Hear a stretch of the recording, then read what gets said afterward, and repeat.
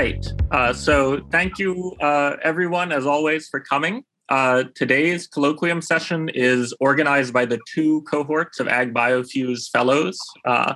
And it's going to be a panel discussion of three great people. So we have our own Jennifer Kuzma, Bob Cook-Deegan from Arizona State, and Dave Levitan. And the topic is about the Biden administration's science policy arm and the particular appointments within it. I really encourage you during the speaker's initial remarks to put any questions in the chat so that we can arrange those for the Q&A. But of course, you'll also be able to have an in-person session once they're done with their first remarks. So for now, I'm going to turn it over to Dalton to start introducing our speakers in more depth. I think it's Amanda first, actually. To Amanda. Thank you very much. So I'd like to introduce Dr. Jennifer Kuzma. Dr. Jennifer Kuzma holds a PhD in biochemistry from the University of Colorado Boulder, where she discovered bacteria's ability to produce isoprene, an important chemical used in rubber medicine and pesticide production. She has applied her scientific expertise in the field of emerging technologies, risk analysis, regulatory policy, and governance for over 25 years. And in this space, she has published more than 120 scholarly papers and held many prestigious leadership positions at national, local, and international levels.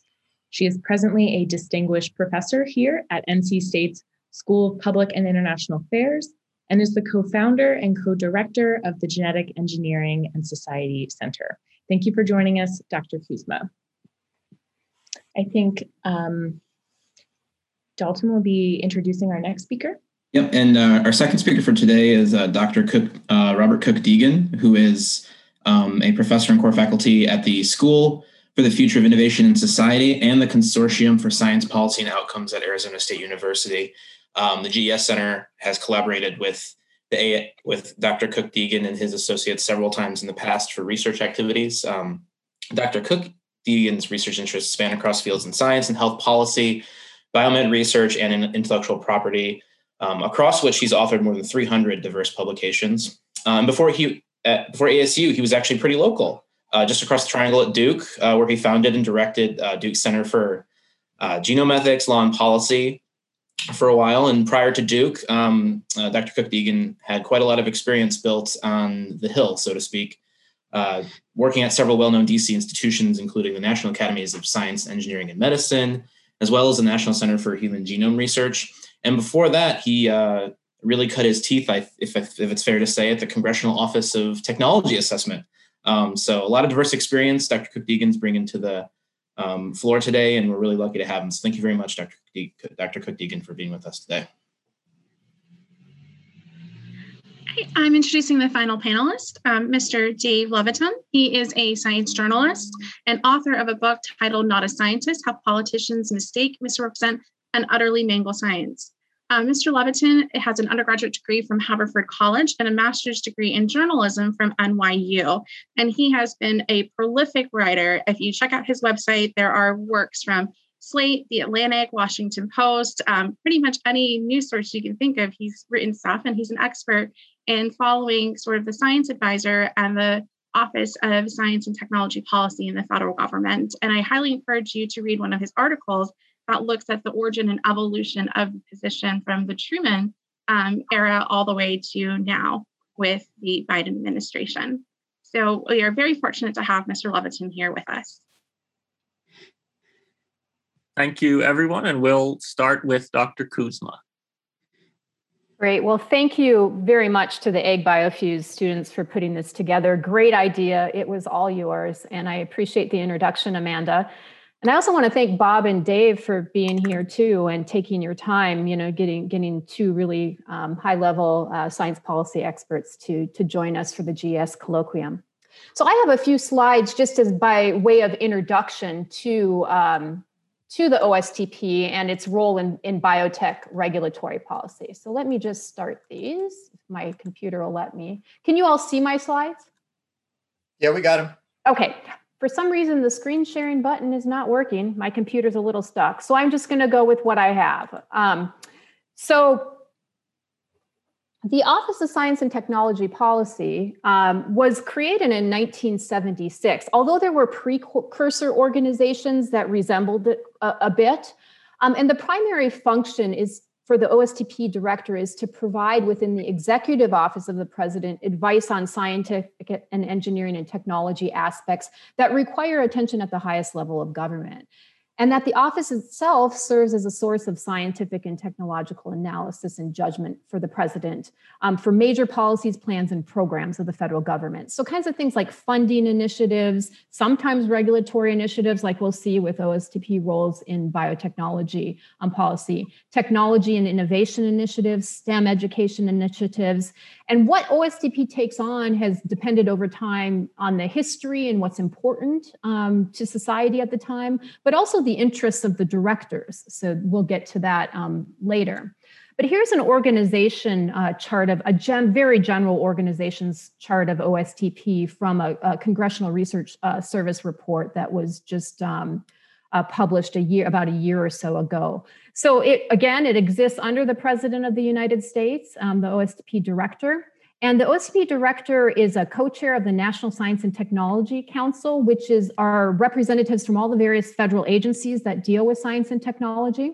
So that's kind of an intra-government kind of body, but also co-chairs with an external member of the President's Council of Advisors on Science and Technology, or what we call PCAST. And these are external advisors. So they may come from industry, academe, nonprofits, et cetera. And then under the director, there are a variety of associate directors or assistant directors that have changed over time depending on the administration, and a variety under there of policy advisors, analysts, administration, and communications people. Another organization that is a liaison to OSTP is the Science and Technology Policy Institute, or STIPI, as we like to call it.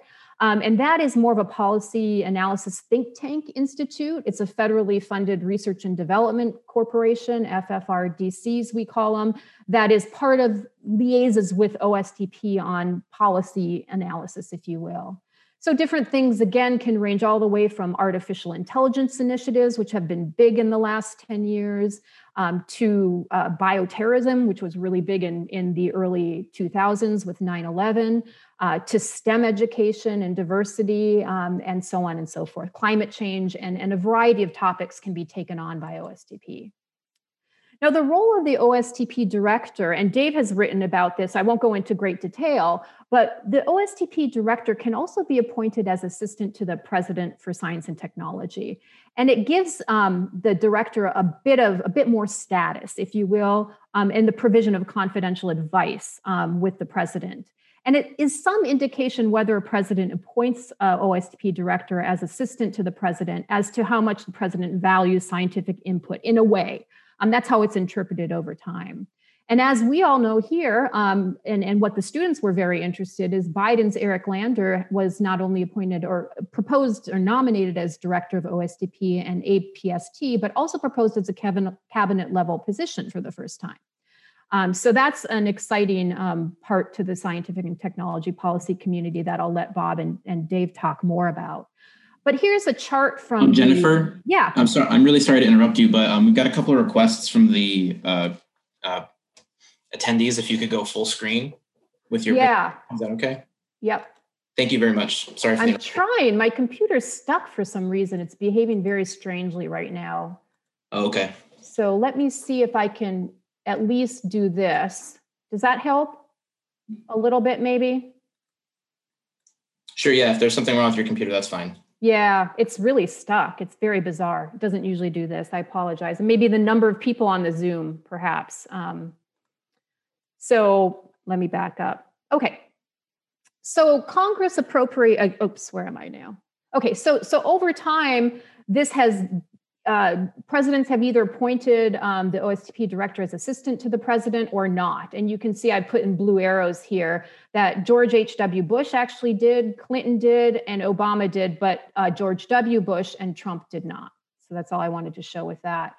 The approximate budget for OSTP is about $5 to $10 million a year. But also another $5 million is appropriated from NSF to STIPI, and another about $1 million for PCAST, or from DOE. And so you can see the OSTP funding, how it has changed over time, relatively kind of constant in recent years, but you can see this bit of dip in the Trump administration. It really took 2 years for the Trump administration to nominate the director, get it confirmed for OSTP, and to really staff up OSTP, not until 2019. And same with the staffing over time. You can see that dip in the recent Trump administration just starting to be built back up in the last 2 years of the administration. So again, Biden's OSTP leaders are coming from areas that GS really cares about. Eric Lander has a background in mathematics, biotechnology, bioinformatics. And then we're also very excited about Alondra Nelson, who has an STS sociology, gender studies background, and is nominated as Deputy Director for Science and Society. So this bodes really well for the kind of work that we care about, the nexus of biotechnology and society. So one possibility that may occur in the Biden, this is where I get a bit speculative, OSTP funding policy example. One historical example was the National Nanotechnology Initiative, which was an interagency funding policy for nanotechnology R&D that was occurred from 2000 to the present. And it was housed under OSTP's National Science and Technology Council, Committee on Technology, and then they had subcommittees under that to administer and to coordinate this National Nanotechnology Initiative. Well, Neil Lane was the OSTP director at the time under Clinton, and he was molecular physics. So he was very interested personally in nanotechnology. And so he and Mike Rocco and others were kind of partly the spark, and maybe mostly the spark for this initiative. And since the early days, this National Nanotechnology Initiative incorporated ethical, legal, and societal implications at the tune of about 1% to 5%. And so one hypothetical possibility was, given the interests of the OSTP director and deputy director, is could there be a National Biotechnology Initiative with LC components funded? That's something that I'd love to see, and I know many of us in this room would like to see. So it looks like I'm at the 7-minute mark, and I'm just going to quickly jump ahead and say, in the regulatory policy space, OSTP has also taken on a role in the coordinated framework, and so to regulate biotechnology. So what's going to happen here, I can't really speculate, but OSTP in the past has been involved in establishing the coordinated framework for the regulation of biotechnology and reviewing it, both in the Clinton administration and the Obama administration. So another possibility might be more activity in that space, although I don't think things like the USDA secure rule is going to be revoked at this latest stage, given all that's been invested in putting that on the ground and getting it implemented. I think I'll just stop there in the interest of giving my other panelists enough time. So thank you. Thank you. And Dr. Cook-Deegan, if you can unmute yourself. Yeah, so let me pick up where Jennifer left off. So just to summarize what Jennifer's talked about, basically there are several points of convergence in how the US system of science and technology policy is organized. In the post-war period, you'll remember that Vannevar Bush at the end of World War II had President Roosevelt write him a letter saying, please tell me what we should do with science and technology after the war ends. And that was a famous letter that led to probably the most important science policy document in American history, which was Science, the Endless Frontier. And basically, that was the argument that scientists should be left to their own, and science was super important for all the things that are good, that creates wealth and helped us win the war. And we should continue to support science as a federal responsibility because nobody else will do it. Actually, Bush also argued that it was absolutely essential that it be done in a single agency, which he called his National Research Foundation. And we're really lucky that he failed to achieve that, because what happened after the war is there was a huge debate. He'd written his report for President Roosevelt, but Roosevelt died in April of 1945, and the report didn't come out till July, just a month before. In fact, it came out 1 week after the Trinity test had exploded in the desert in New Mexico, and just a few weeks before the bombs were dropped on Hiroshima and Nagasaki. opening the atomic era. But that meant that Bush couldn't talk about the Manhattan Project in his report. And he had to reconfigure his report to the Truman administration, because Truman was much more of a populist Democrat from the Kansas City area, who's kind of a product of machine politics from Kansas, rather than this rather patrician organization that had existed under FDR.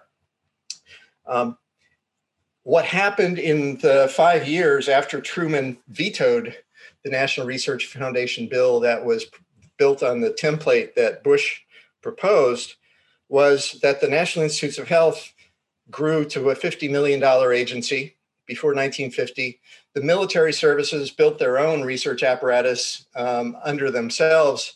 And so basically the big accounts that we think of now as supporting science in the United States, the two biggest accounts actually went on their own way, and they stayed within mission agencies. So that if you wanted to boost a lot of spending for high energy physics, you would do that through the Atomic Energy Commission. So what it meant is you didn't have to make trade-offs within a science ministry. And so molecular biology flourished in the 1950s, 1960s. And what we have is a super decentralized pluralistic system in the United States that deviated sharply from the system of governance that Bush argued for, which was basically give scientists money, tell them to solve problems, but also support basic research and leave them alone. And Truman was going to have none of that. So, and we're very lucky that out of a compromise, neither polar group won. And what we did was the classic American muddling through that led to a really, really healthy science and technology enterprise that carried us for 5 decades until, sometime in the 1980s, it began to stall. And we can talk about why that happened. I mention all that history because we're at a moment now where the first question that Bush asked himself through Roosevelt was, what are we going to do with science and technology after the war? Well, in addition to the things that Jennifer talked about in connection with OSTP, Biden, as he announced that Eric Lander and Alondra Nelson were going to head up this new office, also sent them a letter that's modeled explicitly. I don't know who wrote this. Maybe, Dave, you can tell us if you know. I don't know who wrote this letter, but the letter basically completely and explicitly models itself on the letter that Roosevelt wrote to Bush. And one of Eric Lander and Alondra Nelson's tasks is to answer 5 questions that the president has posed to his science advisor, who is now for the first time going to be a member of the cabinet. The first question is, what are we going to do with science and technology after the pandemic? Mirroring exactly what are we going to do after the war? So Eric Lander and Alondra Nelson carry a heavier burden than usual for the OSTP. OSTP has been,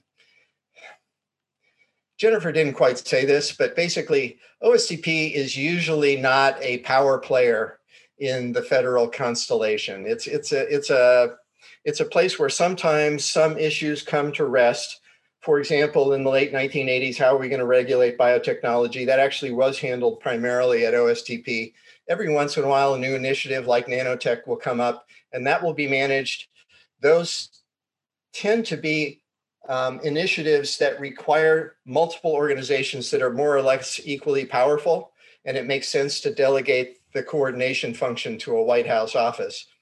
I don't know what OSTP is going to be doing, but it seems like it's likely to be a more important player in the science policy apparatus than it has been in recent years. And actually, under Clinton and under Obama, OSTP was staffed up and much more interventionist than it had been historically.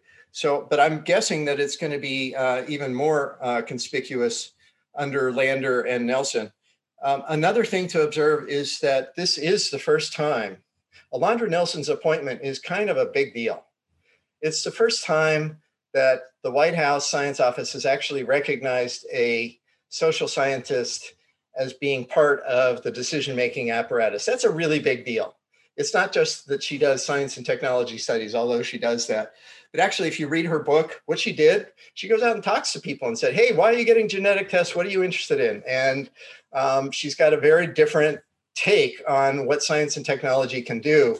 It's a really nice counterpoise to Eric Lander. Eric is, of course, mainly known for having led first the White House Institute and now the Broad Institute at Harvard and MIT, and one of the 5 leaders of the Human Genome Project. So in a way, we're getting the band back together with Francis Collins staying at National Institutes of Health and Eric Lander at OSTP. And we got the Genome Project on a global scale at the level of the White House instead of at the level of NIH.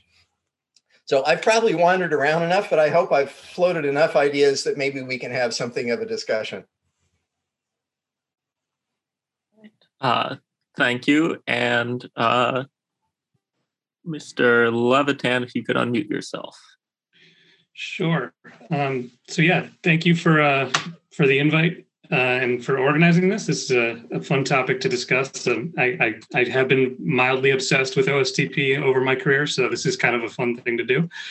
But I was also going to go through some of the history, and Dr. Cook-Deegan did a great job with that. So I'm going to maybe just sort of take a little bit of a step back on some of the stuff and just give what I think are some sort of points about how the office has evolved and stuff. I do think what he was talking about, how the idea of sort of a centralized apparatus versus this more decentralized muddle through kind of thing, that is, I agree that is sort of a really important part of the history. There was this big debate over what most people were just calling a Department of Science at some point. And it was actually one of the science advisors in the 60s. I believe it was Jerry Wiesner, who was Nixon's first science advisor, who basically shot down the idea for the last time. I mean, it had already been shot down by that point, but he said it would be akin to having a department of typewriters, because everyone across government was using typewriters, and it doesn't make sense to have a department for them. So that was his argument about science. It was spreading out into every corner of policymaking. So just a little tidbit about how the science advisor at least was at least partially involved with that discussion. In terms of how different it is to have Eric Lander, be from the world of biotech and genetics and all that, I think it really is a pretty solid difference based on the position's history.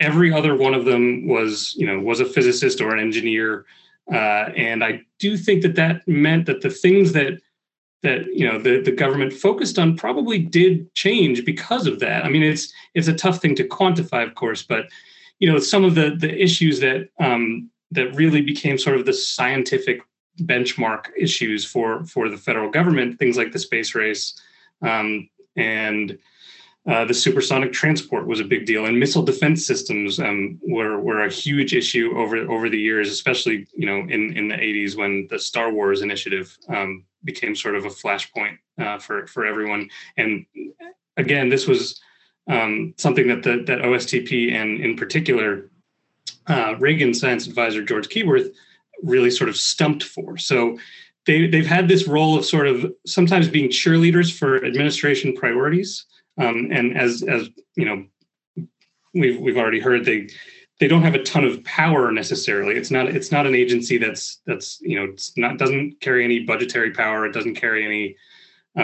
real sort of like sway in terms of what the administration's priorities are, but they do probably help guide the executive branch's priorities. And I'll tell a little quick story just to illustrate that. Toward the end of the Obama administration, I interviewed John Holdren, his science advisor, and he really wanted me to understand that the key to being sort of an effective science advisor to the president is not necessarily what you do at OSTP, not necessarily sort of how you approach it, but whether the president seeks out your advice. And obviously, that's not something you can necessarily control. For Holdren, he had met Obama before he was elected, and they had sort of hit it off. And so I think there was already like a connection there. So Obama used to put sticky notes on things articles or papers that said, I need to know what Holdren says about this. So he was definitely sort of interested in that. And so in terms of whether Biden will handle it that way, I mean, who knows, right? I mean, it's not something that we can really know yet. I think his decision to appoint Eric Lander and Alondra Nelson suggests that he, cares about certain things and suggests that he would listen to them, but that's not the kind of thing we can really know. And through the history, again, of the position, there's lots of examples of presidents not wanting to hear from their science advisors, which meant that some of the priorities, sort of did change. And Nixon is the obvious one because they actually abolished the position after two straight advisors resigned. He just didn't appoint another one. So that eventually did lead to the 1976 formation of OSTP officially by statute, I think. But there is sort of an open question of how the president approaches that relationship. And I think just from sort of a step back point of view, I think that is what's going to make the difference in this administration. If the things that Eric Lander is expert in or that Alondra Nelson is expert in are going to become priorities of the administration, it sort of requires buy-in on their part, just based on the history of the role. So I think because we did have some overlap in our what we were going to talk about, I will stop there. Maybe we could just start getting into some of the questions, if that's okay. Yeah.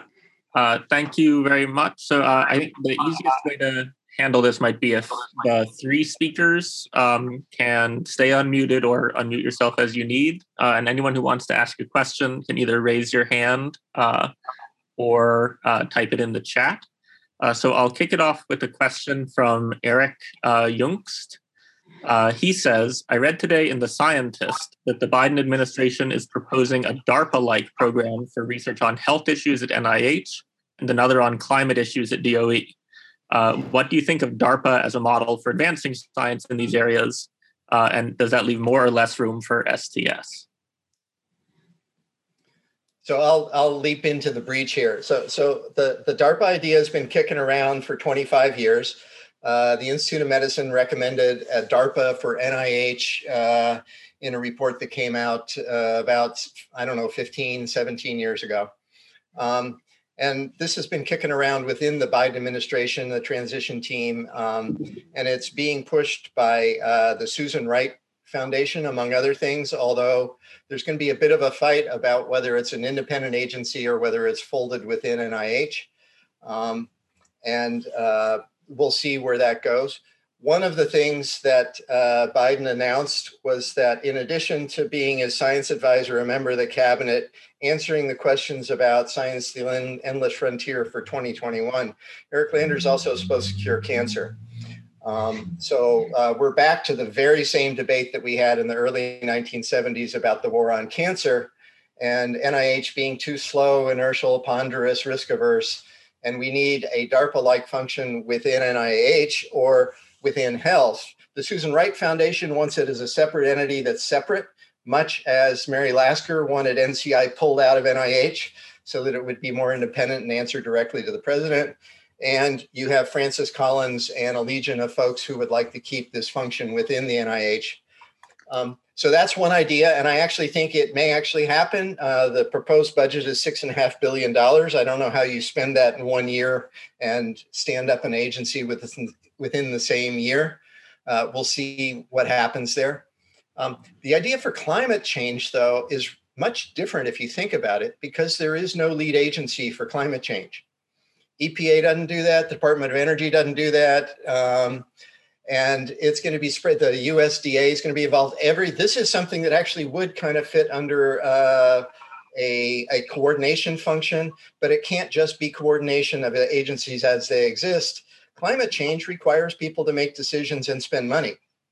And we don't have an entity within our government that does that. So I'm both excited about that idea, but very confused about how that's going to be distributed through the federal government. And we'll see what happens there. I'm very interested in what Jennifer and Dave have to say about that. I think it's the kind of the climate issue as well as kind of the biotechnology issue are good ones for OSTP to tackle. I've often thought that they should have a bigger role in coordination, especially in regulatory agencies, as there are gaps and redundancies for regulation of biotech products. So I've always wished that there was kind of a bigger force field at OSTP to have more power, because as you know, they don't have this budget authority. It's distributed among agencies. So, but I think I'd be excited about the climate DARPA model, even though it may not fit very nicely, and NIH as well. I mean, we don't take enough high risk, potentially high reward at NIH for sure in their funding model. And there's been a lot of talk about that for many years, about how they typically go to senior investigators that have, you know, published results already, and so we need to be taking more risk in both of those areas, I think. But how it would work out on paper, I think, could be very tricky. Yeah, I mean, in terms of the health side of things, I mean, I think your point at the end there, that you know, that grant making tends to go to senior investigators, tends to go to established investigators, and even on that side of things, they're sort of very risk averse. In a weird way, it's almost like there's two questions here. I mean, if you could just increase NIH's budget, right? You could just do it that way, and then suddenly you have more money to give to go further down the list of grant applications. That's one thing to do, but it doesn't really fundamentally alter how that agency works. So I think that the DARPA style idea is a very good one, and you know, as you both said, it's been around for a while. I don't see any reason why not to try it. The curing cancer side of things, that has been another one of my obsessions for years. I absolutely hate that terminology. It makes me very, very sort of frustrated when prominent politicians use that, because it's just kind of a fundamental misunderstanding of cancer and of biomedical research.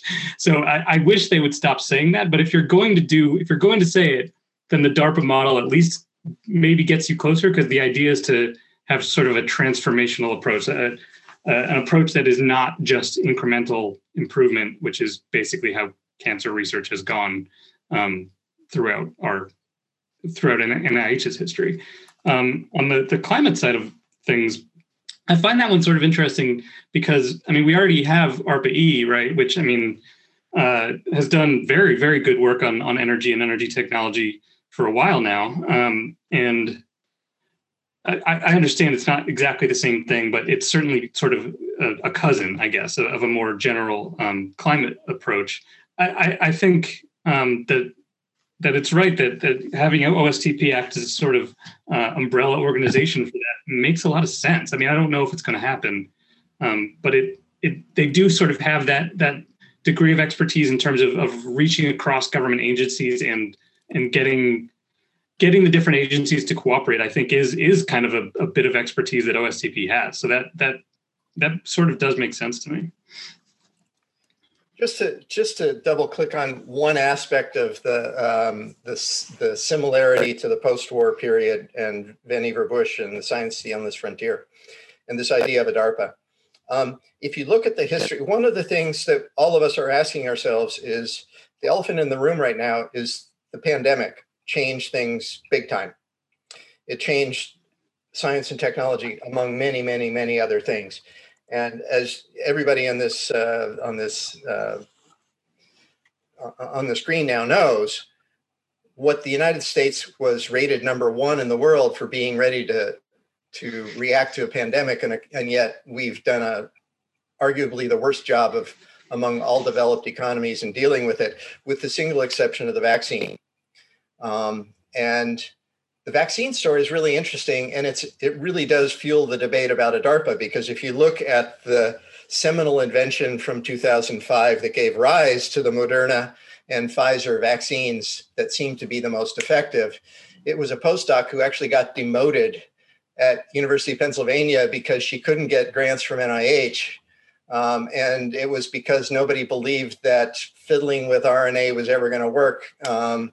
And she had a very simple idea of substituting Uridil for a pseudouridine for uridine, and stabilizing the RNA and all that. So that was the seminal idea that gave rise to both of the vaccines that have been most successful, and it almost died given our current framework. So it's ideas like that that actually do support the idea we do need something like a DARPA to augment what NIH can do. The other thing to observe is my prediction is that it's going to stay within NIH. And I think NIH is going to have a pretty compelling argument that, in fact, sometimes we do stuff like that. Eric asked the question about DARPA, and he was at NHGRI, actually at the National Center and then NHGRI, when these decisions were made. But NHGRI did something that was really remarkable and very DARPA-like, which was to foster DNA sequencing technology. And that is the technology that allowed us very quickly to sequence the virus. And once that information was out, that information was, they didn't have access to the virus itself at Pfizer or Moderna, or at the German biotech, BioNTech, where the vaccines were first formulated. All they needed was the sequence. And they were able to very quickly, within weeks, have the first drafts of vaccines that they could begin to test. So the idea of we need something at the front end to push a tech push mechanism within biotech, I think is going to actually probably have legs, and I think it'll probably stay within NIH, but we'll see. Thank you. This may be a related question from Raul Medina, asking, do you think the current challenges we're facing, climate change, biodiversity, disease, have reached a magnitude that demands a rethinking on the role of science advisory in government? And I think that is also related to a couple of questions being asked by Jason Delborn and Katie Barnhill-Billing about the narratives of science-based policy and science is back. So if any of the three people who wrote those questions wanted to come on and elaborate slightly, you're welcome to, or the panelists can take it away.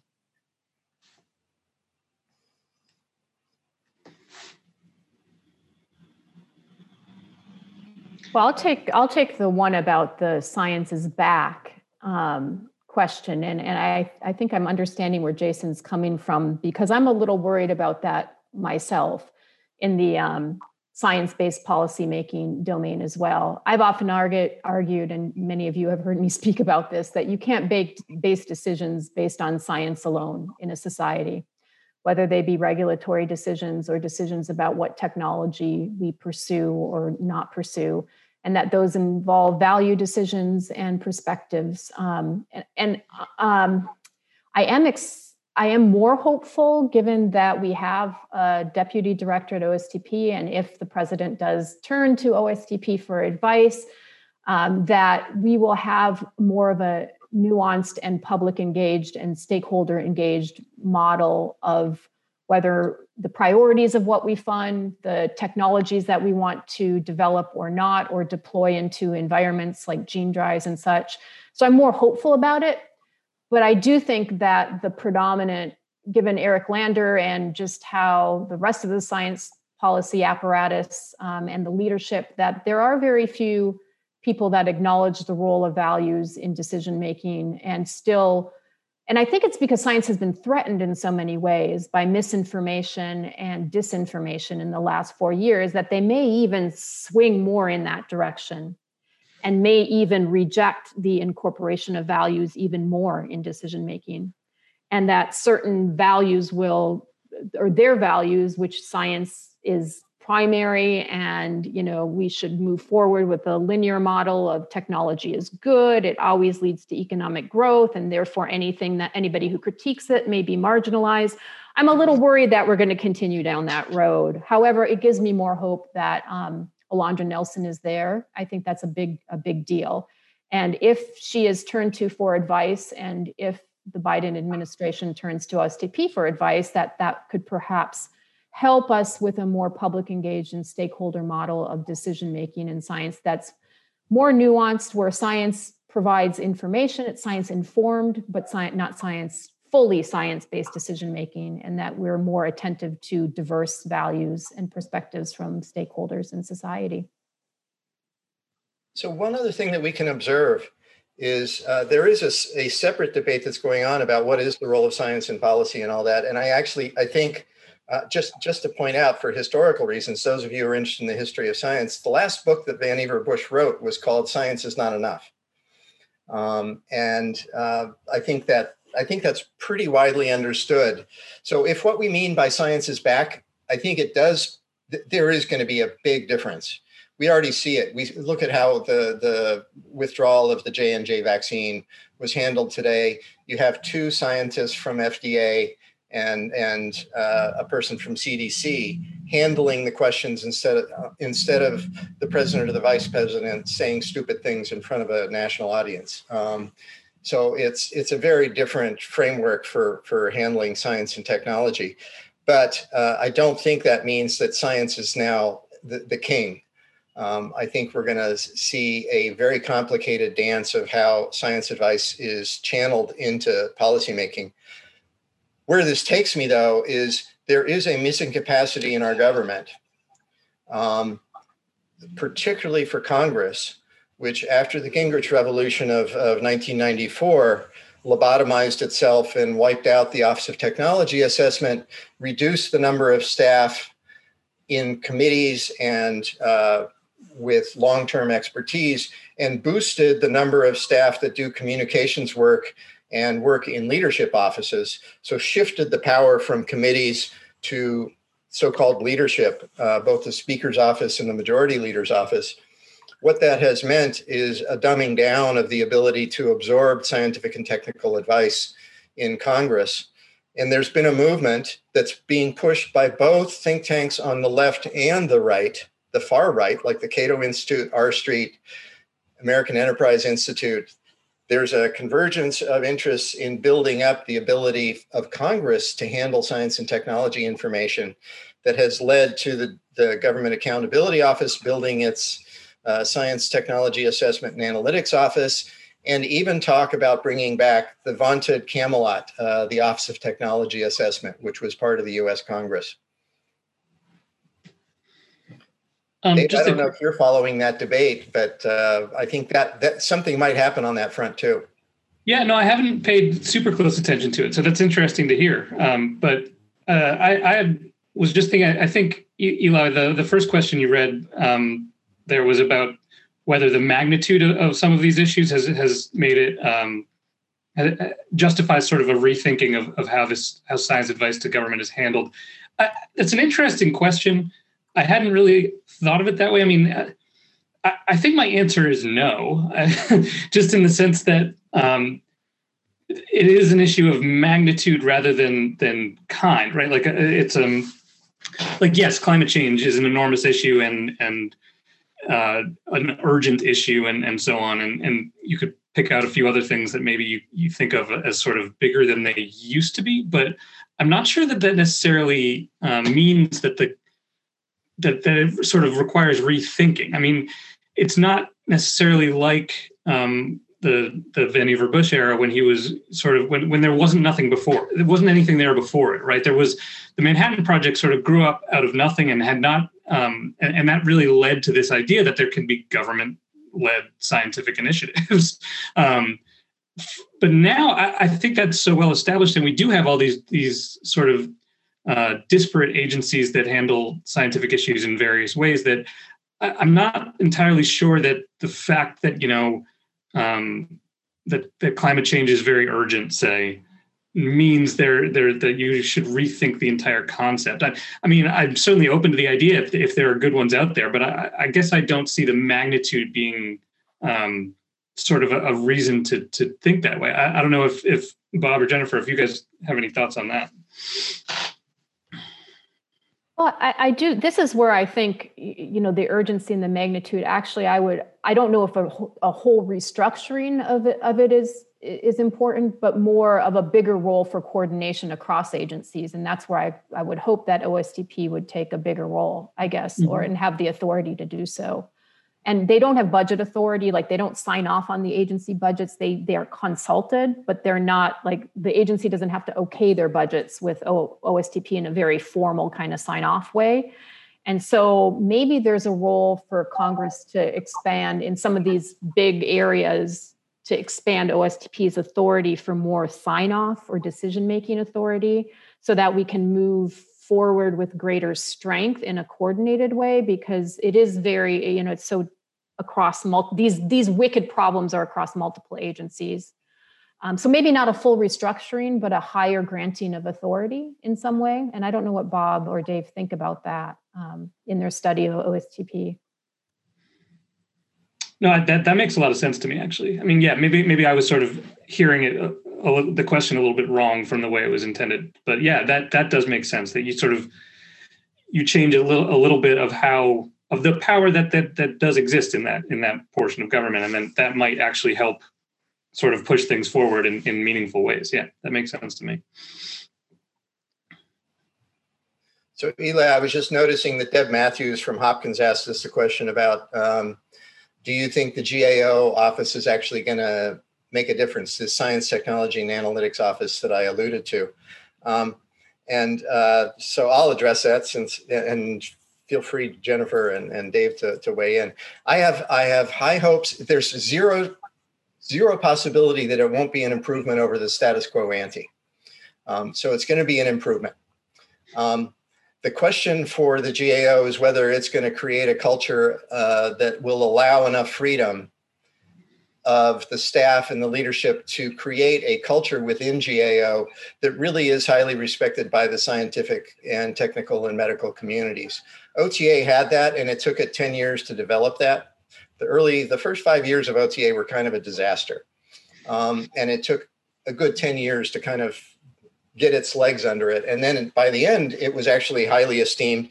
It was a classic border organization that had to answer to a political apparatus on the one hand, Congress, and to the technical community, and it needed to maintain respect in both domains. GAO has respect on the political domain right now. It's going to have to earn that respect, and it earns that respect by demonstrating its independence. So we'll see if GAO can accommodate that cultural change. They could.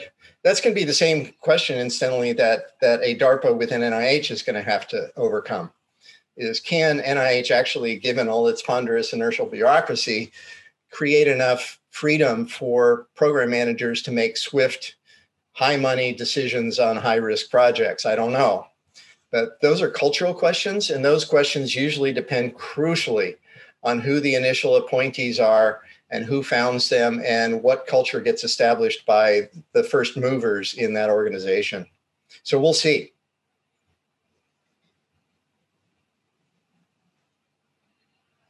All right. Unless someone else wants to weigh in on that question, I'll give you another.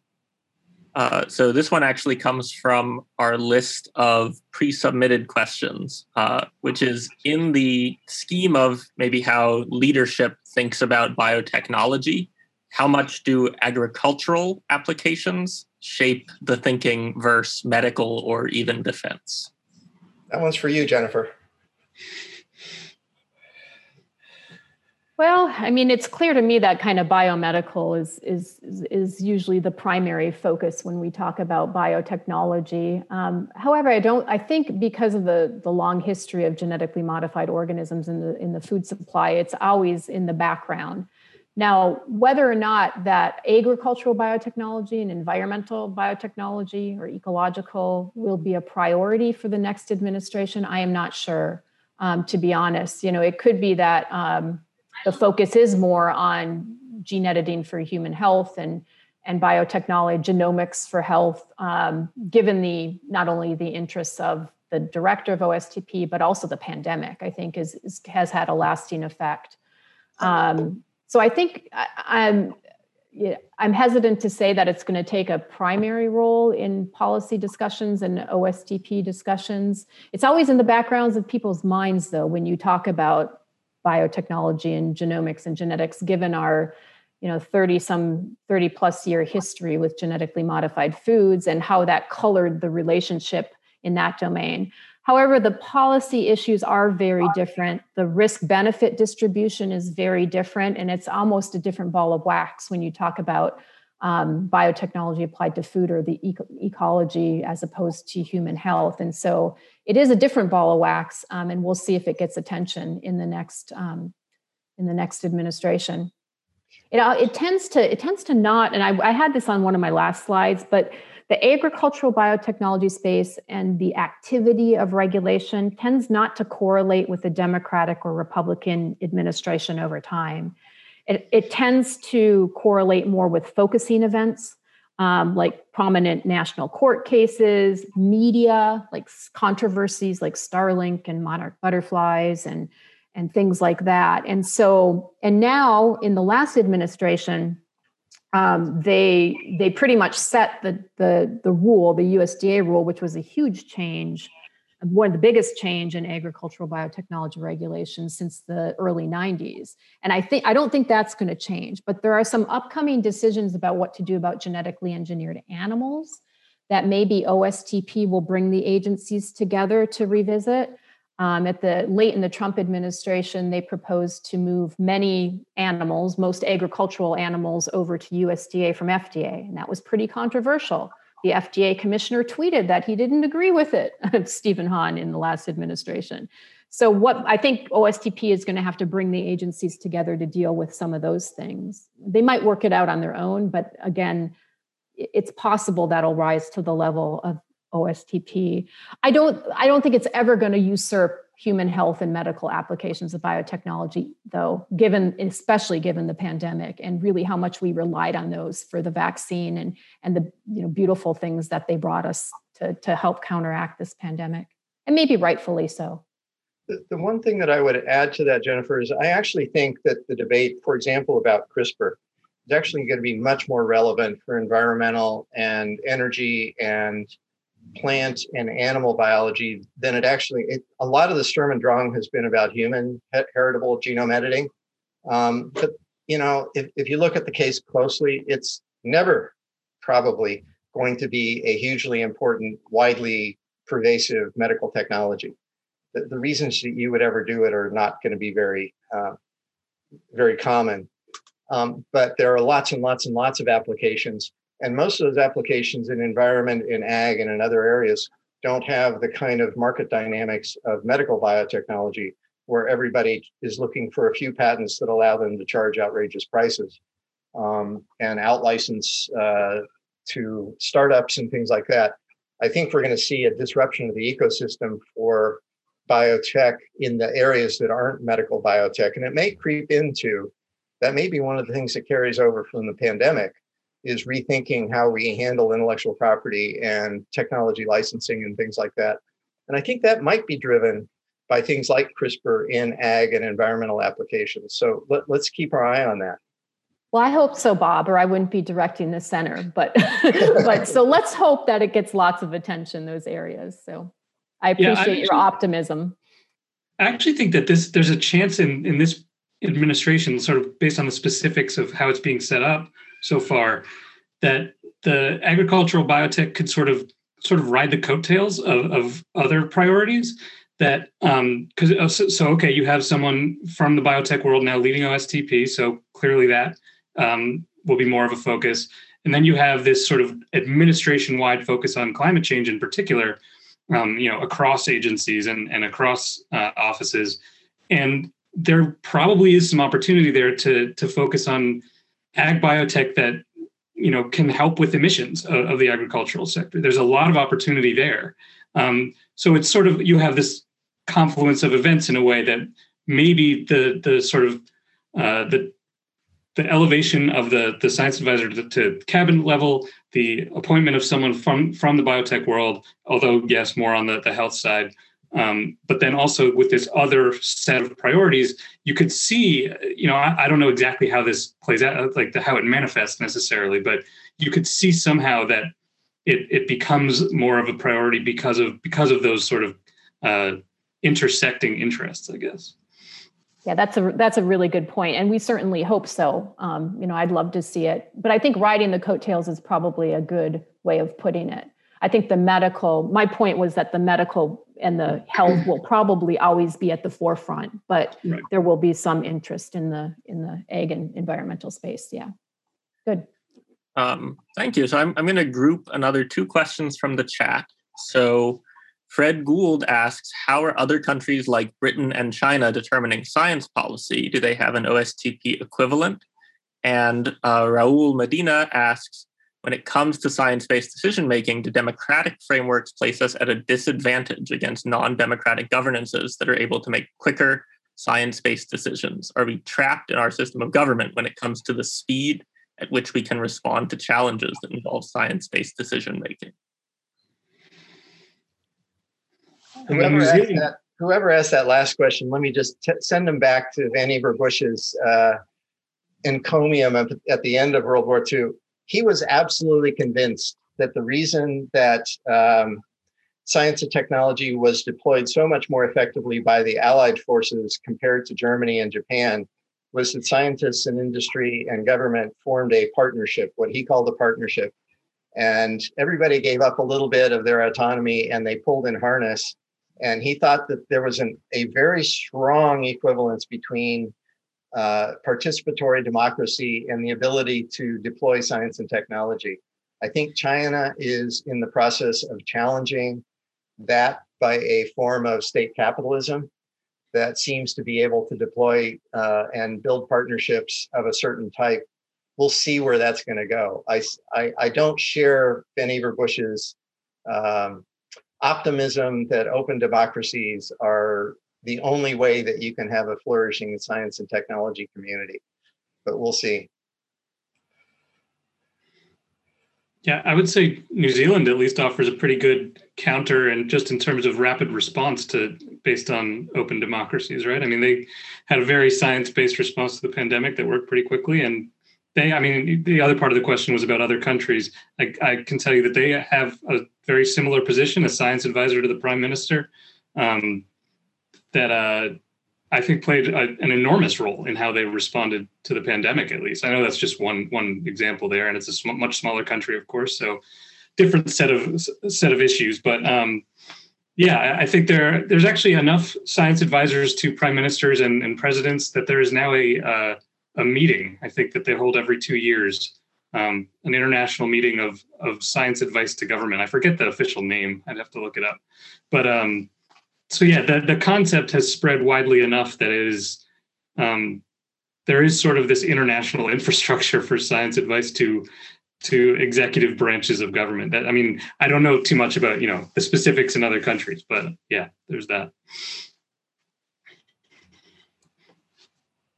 All right, we are at 12:58. So if anyone wants to squeeze in a last quick question, you are welcome to. I see no hands. So I'm going to give you one quick one. So can you comment on the relationship of Alondra Nelson and her history in gender studies to Eric Lander and his sort of outsized personality, which in the case of the CRISPR debate actually led to some gender-related tension? Do you see personal interactions that may end up shaping what happens in government? Hopefully she'll educate him. That they were announced at the same time, and that they've been presented as kind of a package, and I think that was quite deliberate. The other thing I'll observe is that Eric and Jennifer Doudna actually co-authored a paper just a week before he was announced as the nominee. So I think there's some explicit attention to some healing from the CRISPR patent interference war between Berkeley and the Broad Institute that must be going on. So Jennifer, Dave? I was just going to say, hopefully she can continue to educate him about paying more attention to women's contributions to STEM. And where is our female science advisor? I think that's the whole thing. I think we should celebrate her and being there, but yeah, we need a female science advisor. If there was a commitment to gender, there would be a female science advisor to the president.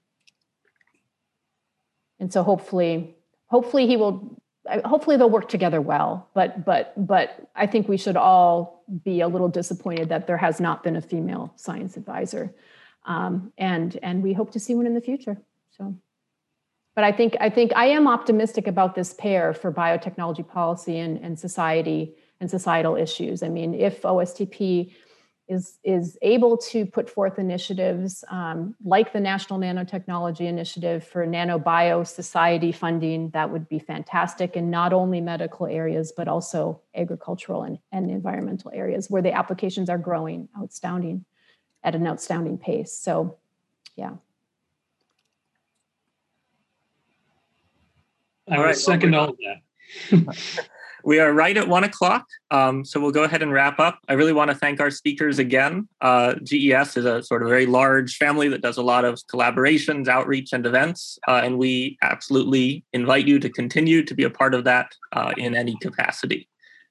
So thank you once again. Thank you, everyone, and we will see you next week. Thanks for having me.